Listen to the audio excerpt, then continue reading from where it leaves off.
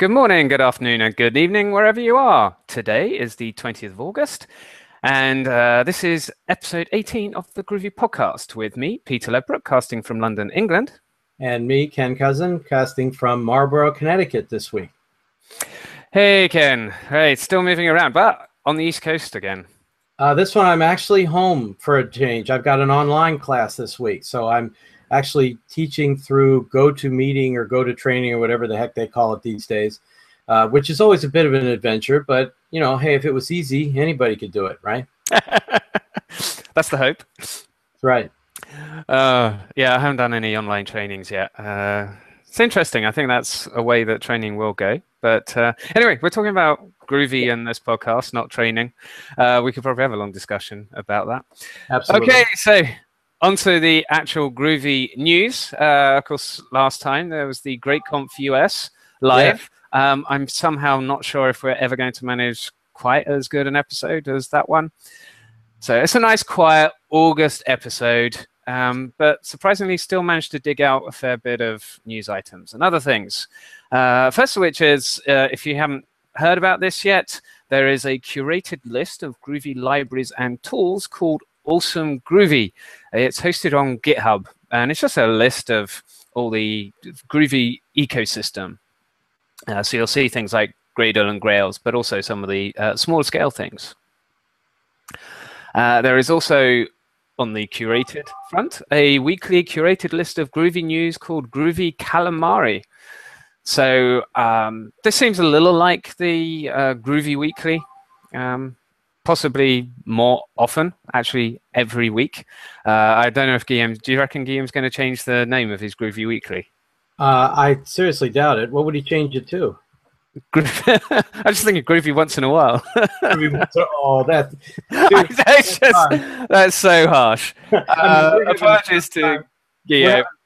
We're having a tough enough time keeping to a 2-week schedule, and you want to give him a hard time about all the work he's doing? No, it's true. We deserve a hard time as well.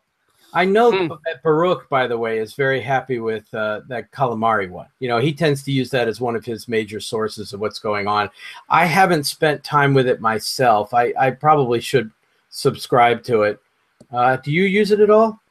No, I only first found out about it this week, which is why it's in the news. So it's currently on episode 11, so 11th week. So it's already been going 11 weeks. So not a bad thing to mention then. Okay. Yeah, so definitely check that one out. And again, apologies to Guillaume. It was just a joke. We very much appreciate all the work you do. Please don't give up on the Groovy Weekly. And some people don't even make it to GreatConf and participate in a Groovy podcast. That you could have been there, you know. And moving on swiftly. Okay. So next news item, we have Spock Katas by Rob Fletcher.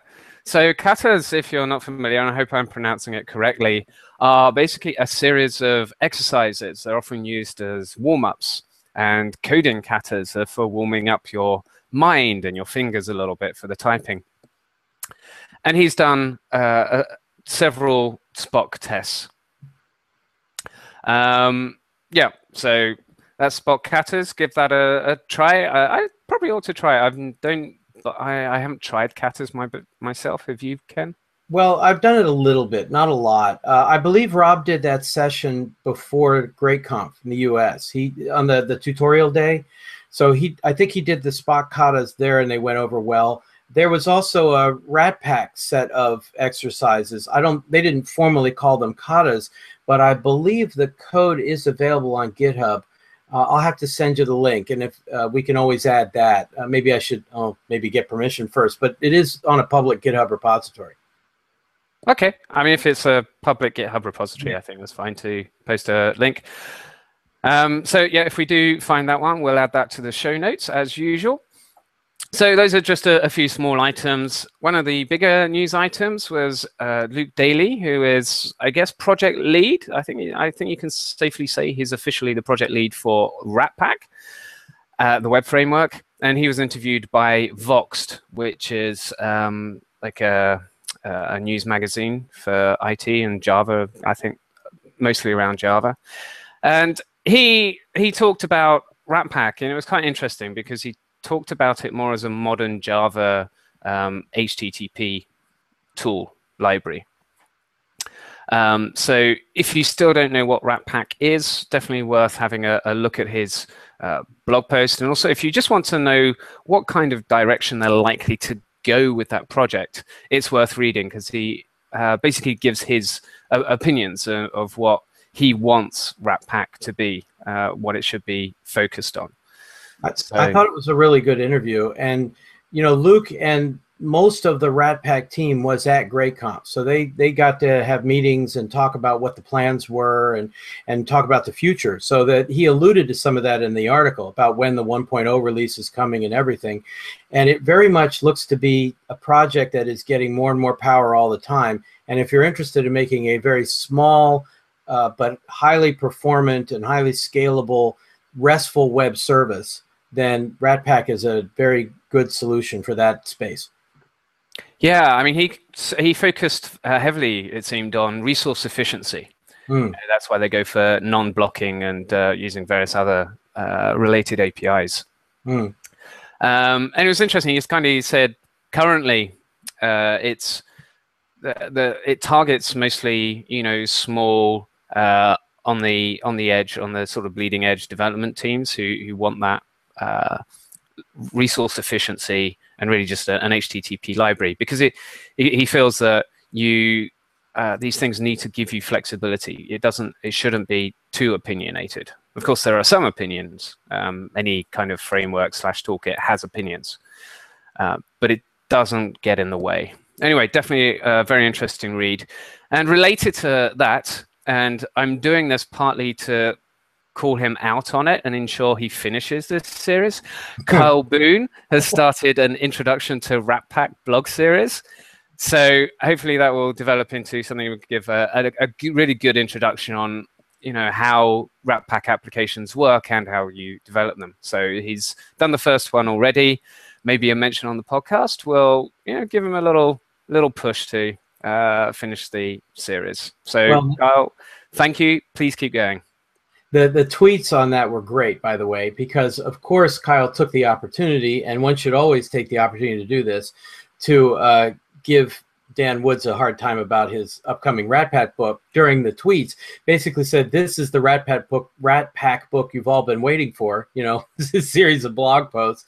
And of course somebody else responded with, wait a minute, Dan's actually writing a Rat Pack book? I thought that was a joke.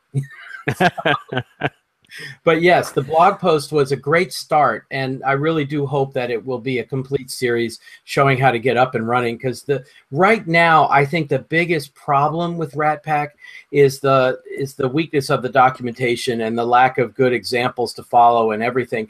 But they're coming. I mean, they're all in the works. If we can just show people how simple it is to build these things and how powerful they can be, that will really help adoption a lot, I think. Yeah, I mean, all they really need is, you know, people who are like part of the training world and used to developing that kind of content. So I don't know who should do that though. Well, I do keep mentioning them anyway. I do keep bringing them up, you know, and I really emphasize them when in all my talks at GreatConf. So. Absolutely, I'm in the same position. I still want to do that exploring Rat Pack blog post and maybe follow that up with more, but. Yes, got enough on my plate. Anyway, enough about me. Okay, I said enough about me, but the next news item is about me, or more specifically about Grails 3. So I did another one of my exploring blog posts, and this one was on Grails 3. Right. So the Grooving Grails Exchange 2015 is scheduled for December, and I thought, hey, let's resurrect the Call for Papers application, which was an old Grails 2.x app. And hey, let's use this as a little chance to try out Grails 3, see what's different, how much effort is it to, you know, migrate an existing application. So I wrote that up, and that's kind of really first impressions, plus a few hints and tips for some of the problems that you might encounter and how to solve them. Now, I have to give you a mildly hard time about this, very mild, because first of all, it was a wonderful write-up. I mean, I really liked it. I thought it was very interesting. The only problem is that you spent a lot of time saying, oh, we really need Spring Security, which we do, of course, in Grails 3. And I don't know, if maybe you had listened to our podcast from GreatConf, you would have been known that Jeff Brown said, "Oh, I talked to Burt Beckwith, and they'll have a Spring Security plugin within the next couple of weeks." And this was all announced, but apparently you didn't know about that. I could profess I did know, even if I didn't know. If I did know, certain deadlines and timelines are flexible. I've learned in my experience. So I wanted to get something done right there and then that weekend, and the plugin was not available.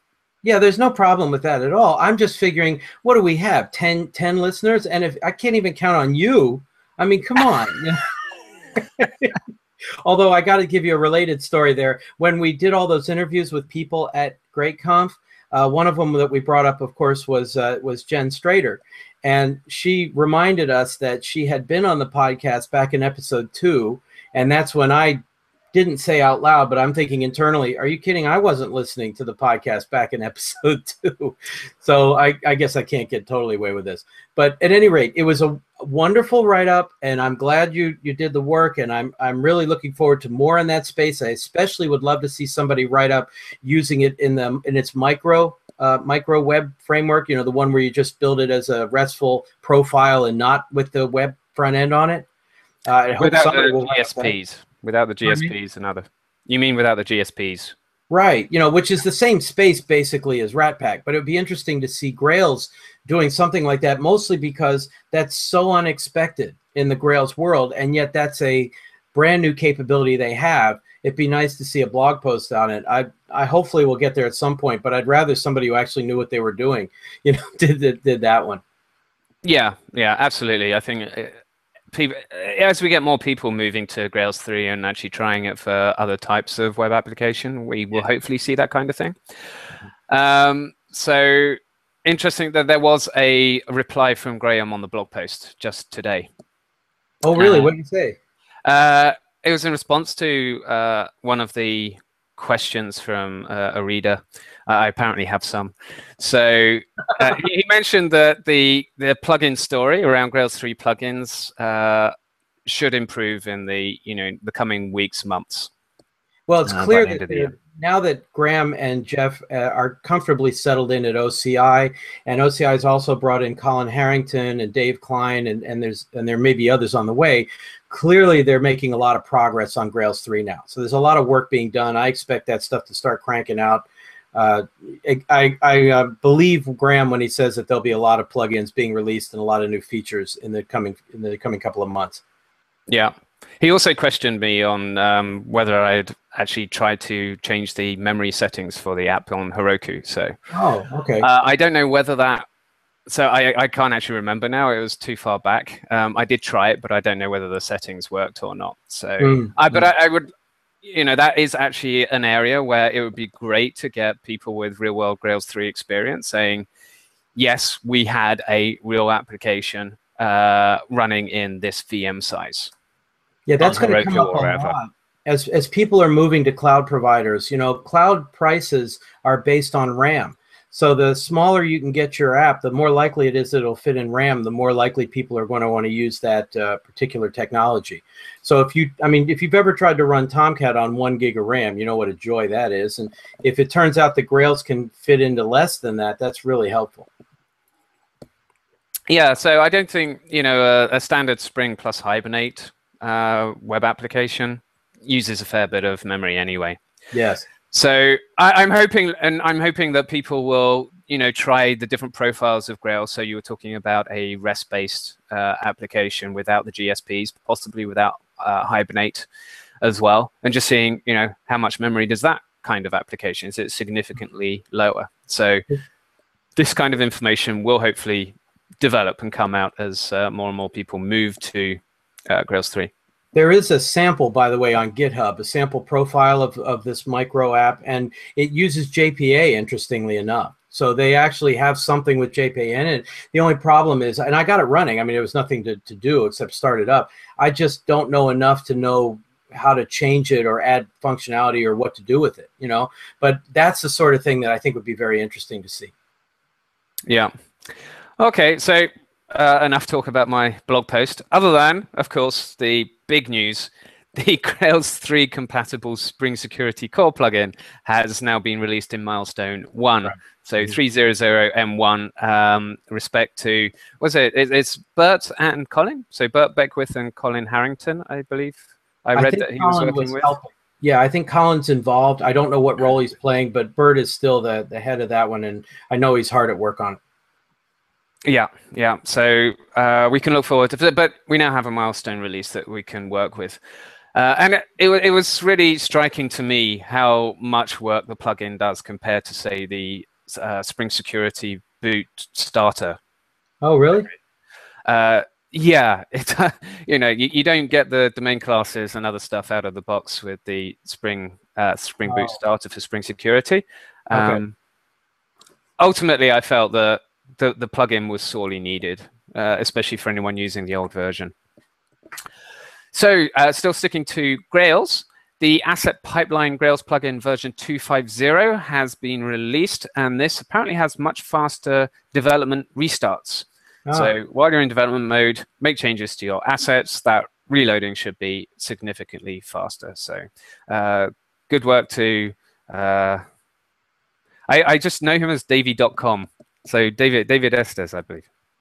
I don't remember offhand now that you mentioned it. I know the Twitter handle. Yeah, exactly. Yeah, we know him by his Twitter handle, which is Davey.com.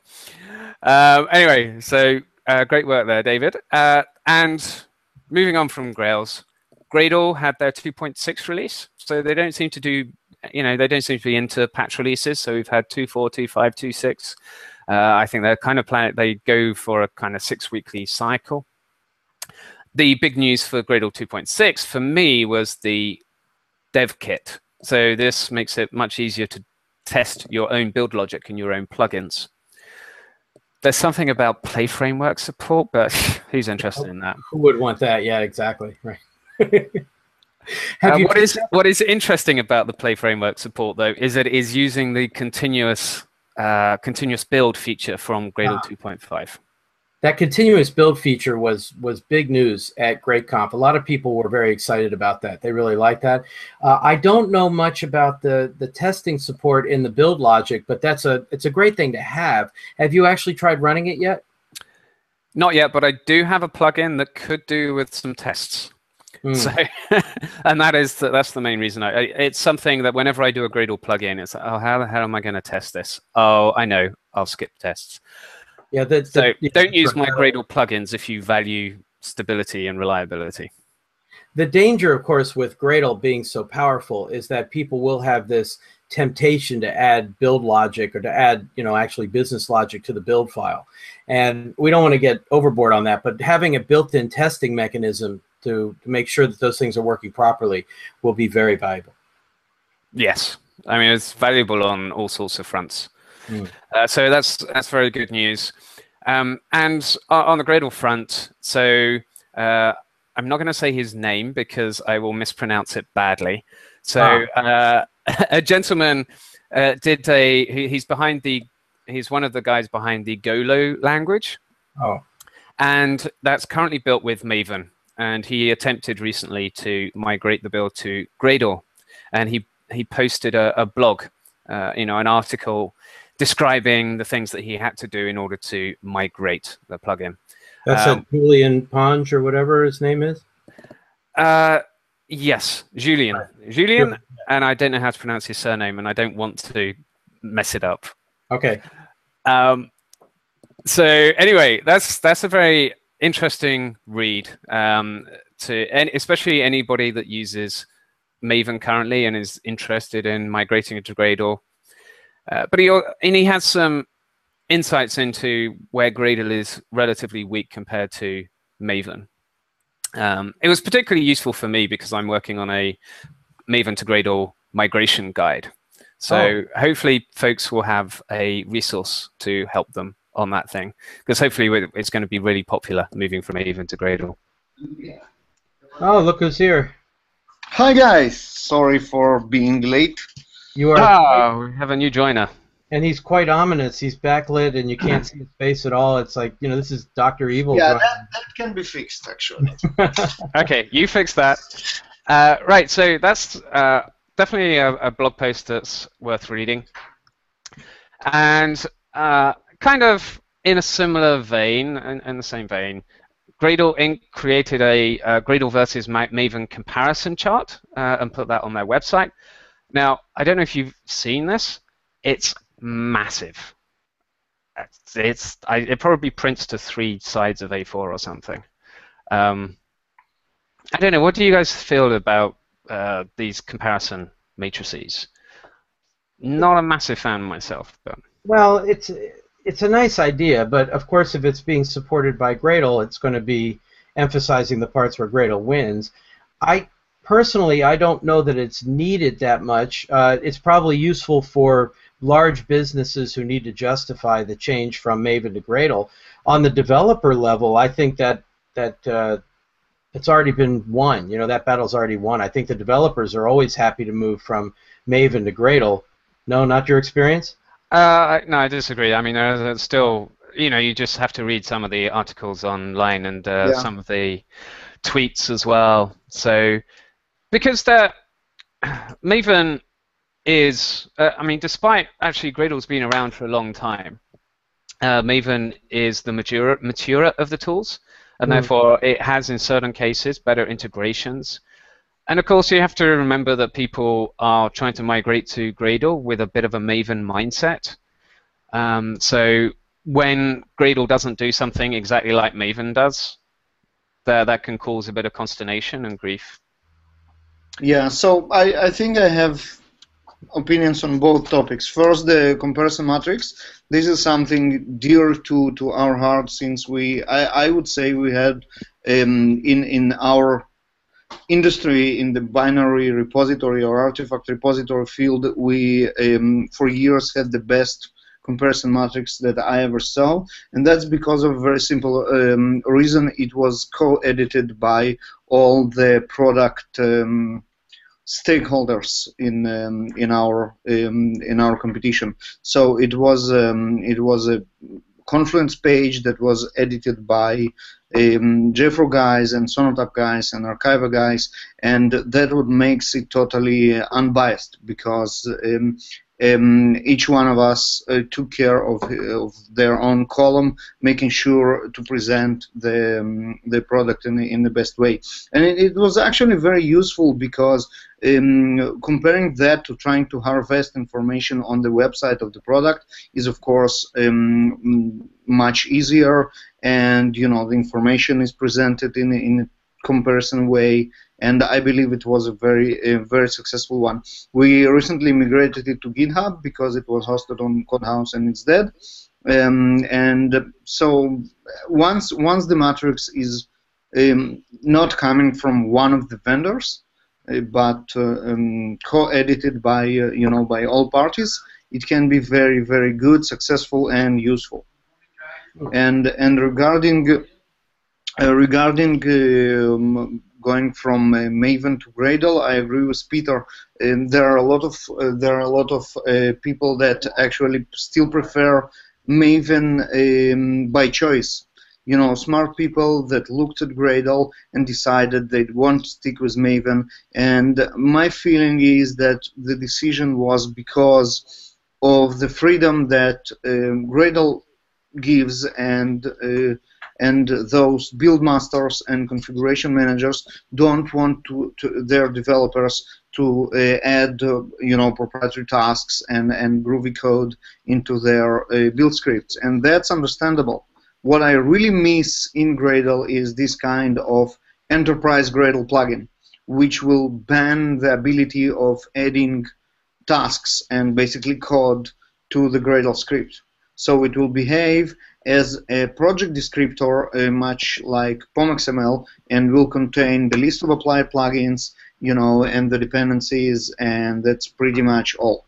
And if something is needed, it can be added in a plugin, and it doesn't have to be like a jar file with its own lifecycle. It could be just another Gradle script that comes from a repository which can only be edited by configuration managers or such.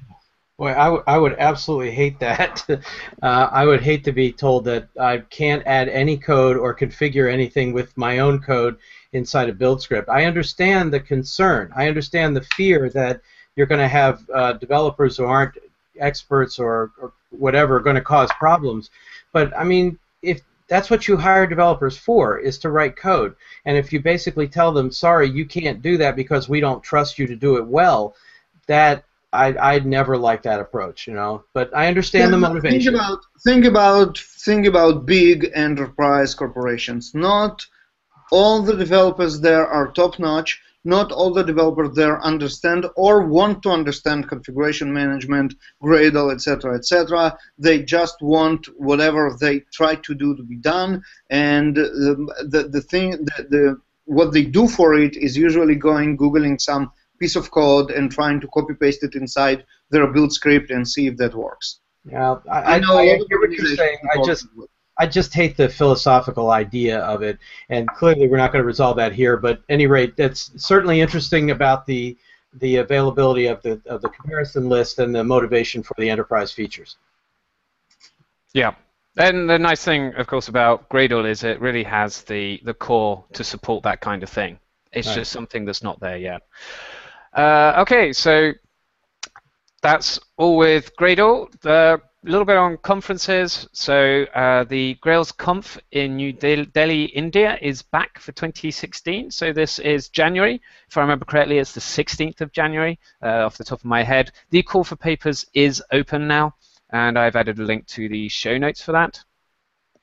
So it's great to see our colleagues in India or our friends in India keeping that, getting that interest in Groovy and Grails going and keeping it going in India there. Definitely. Okay, so and sort of to tail off a little bit of humor, there's a link to I guess one of these online business magazines who are well known for understanding technology really well and getting their facts right. So apparently LinkedIn open sources Gradle, a Hadoop tool. So if you're not familiar with this, it's a little hilarious reading the first paragraph or two of the article. So apparently LinkedIn are open sourcing an internal Gradle plugin that they have for integration with Hadoop. But somebody who wrote this article misinterpreted that and thought that LinkedIn had created Gradle and was open sourcing the whole tool. So anyway, have some fun reading that for a little bit. Right.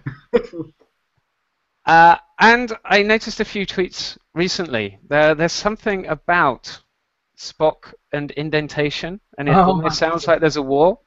So, yes, Ken, did you say you know what this is about? Well, there are some truly misguided people out there. I mean, look, we like being inclusive as much as possible, and hey, sometimes we can even deal with people who are so drastically wrong that they prefer tabs over spaces. I mean, it is possible to bring in people like that.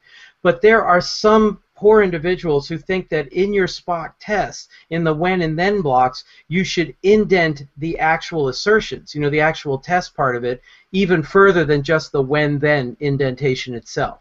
Where they get this idea, I mean, who knows? I mean, you could see this occasionally in a post, and I just describe it to somebody who just doesn't know any better. It's just sad. But, I mean, if you want to know how easy it is to get the indentation right, just do a reformat in your Spock test in IntelliJ, and it lines everything up under the blocks the way God intended them to be lined up. It's exactly as it should be. But sometimes on Twitter, people will go off down a sad, unfortunate path, and when somebody's wrong on the internet, you do have to correct them. That is true. Although, to be honest, I feel that they're first in the wrong for letting people know that they indent that extra code. Yeah. I mean, go ahead. I'm sorry. Not much help if you actually make your source code publicly available on GitHub. I actually had a case where I was using training materials from a third party once for a training class, and I found a bug in the source code, and I sent it to the guy who wrote it, and I knew who it was, and I got a response back within 5 minutes saying, why'd you change all my braces? Because he was using clearly the wrong mechanism for lining up his braces. So obviously I had to fix that. So, I mean, wars have started over less. This is a Spock battle, but this one's got such an obvious right answer that I don't know why there's even a discussion. Yeah, I mean, especially as somebody pointed out, if you look at the Spock tests for Spock, Yes. The There Spock. is no extra indent. Right. Go look in the smoke tests in Spock. Absolutely. Or the Spock example project, which is trying to show people how to write Spock. I use that all the time. Yeah, it's clearly It's the there's an ultimate answer. truth. Okay, so sorry, right. I Well, can't- thanks. I can't Thanks keep for- the outrage going. That's as far as I can go with it. That was very passionate. Oh dear. Unfortunately, in my case, it can be sometimes be true. The whole tabs and spaces. I'm totally in the spaces thing. Well, But we're not there's going a reason. to. Actually, the tabs and spaces, there's a reason, at least for me. Because when you're writing a book, then you have to copy and paste. Sometimes you have to copy and paste code, unless you're using a mechanism where you can automatically import it. But when you have to paste code into other formats that are not necessarily code-based, tabs, pardon me, tabs throw everything off. So, sorry about that. So spaces are generally things I favor, if nothing else, so that I could paste it into email or paste it into something else that I'm sending along. But honestly, do I really get that worked up about it? Most developers have changed from one to the other during their lifetime, and I tend not to worry too much about it. Yeah, I still remember the days when I switched from C code, where it was braces on a new line. Well, no, see, that's wrong. See, the open brace goes at the end of the method line. That's just the way. That's just natural. Anything else. It was so good that Sun had a style guideline right. that everybody followed. So there were far few arguments over these things. Anyway, so I do want to. That's pretty much the end of the podcast. But I had an interesting Twitter discussion with Mac and Dan Developer, Dan Woods. And Dan was kind of saying, why would anyone want to design a new language not on the JVM, i.e. taking advantage of the mature platform, JIT compiler, garbage collection, all these other things. So I just wanted to throw it out there and say, hey, if any of you have thought about it or want to think about it and throw us your own suggestions and ideas, why or why wouldn't you design a new language on the JVM as opposed to a different VM or a new one? That's very clear, and the two answers is, one of them is compilation to native code has clean benefits when you try to roll out some utility that you feel that might run in places where the JVM is not available, and that's of course you won't require to install Java for whoever does want to install it. And that's, for example, the reason why we do our client libraries in Go. That's exactly it. You don't want to make people install Java if they don't have to. And the other one might be some crazy performance considerations when you need stuff like Erlang and this kind of stuff. Yeah, I think Dan's point was that if you don't develop to the JVM, you're doing a lot of reinventing the wheel. You're trying to provide things that the JVM provides naturally. Of course, you will probably have to tune the startup, because people are always concerned about how long it takes the JVM to get going. And that was it was nice actually to watch that Twitter discussion, because there were not people going to extremes. They could see both sides of it. And yeah, it would be very interesting to hear what people's actual experience is on that scale. Yeah, so if you have any thoughts on the matter, just tweet us. Our Twitter ID and our Google Plus page are on the show notes. And we'll link to those from the YouTube video and the Podbean website. So let us know what your feelings are on the matter. Yeah, the Twitter handle is Groovy Podcast. Yeah, and just to finish up, many thanks to Guillaume, having taken a gentle dig at him right at the beginning. No, thank you very much, Guillaume, for Groovy Weekly, and Jakob I. Mikkelsen for his Grails Diary. So thank you both. Okay, so anything else to say before we sign off? I think you covered it. How are you doing, Baruch? Did you make your move? I mean, did your containers show up? Or are you moving? Yeah. The containers showed up, and we are uncontainered officially. So the big move to California is now officially underway in terms of unpacking. Yeah, I think it's almost complete in all the terms. So we're good. Sometimes I feel like the only person who hasn't up sticks and gone to the US. Well, it's funny because on the original Grails podcast, there were no U.S. people at all, right? It was Glenn in Australia and Sven in Germany. And by the time he moved to the U.S., he wasn't on the podcast so much anymore. Now we had U.S. and London and Israel, and now it's 2 U.S. and London. So yeah, well. So we're waiting for it. Maybe we can go back the other way someday. Right. Anyway, only joking.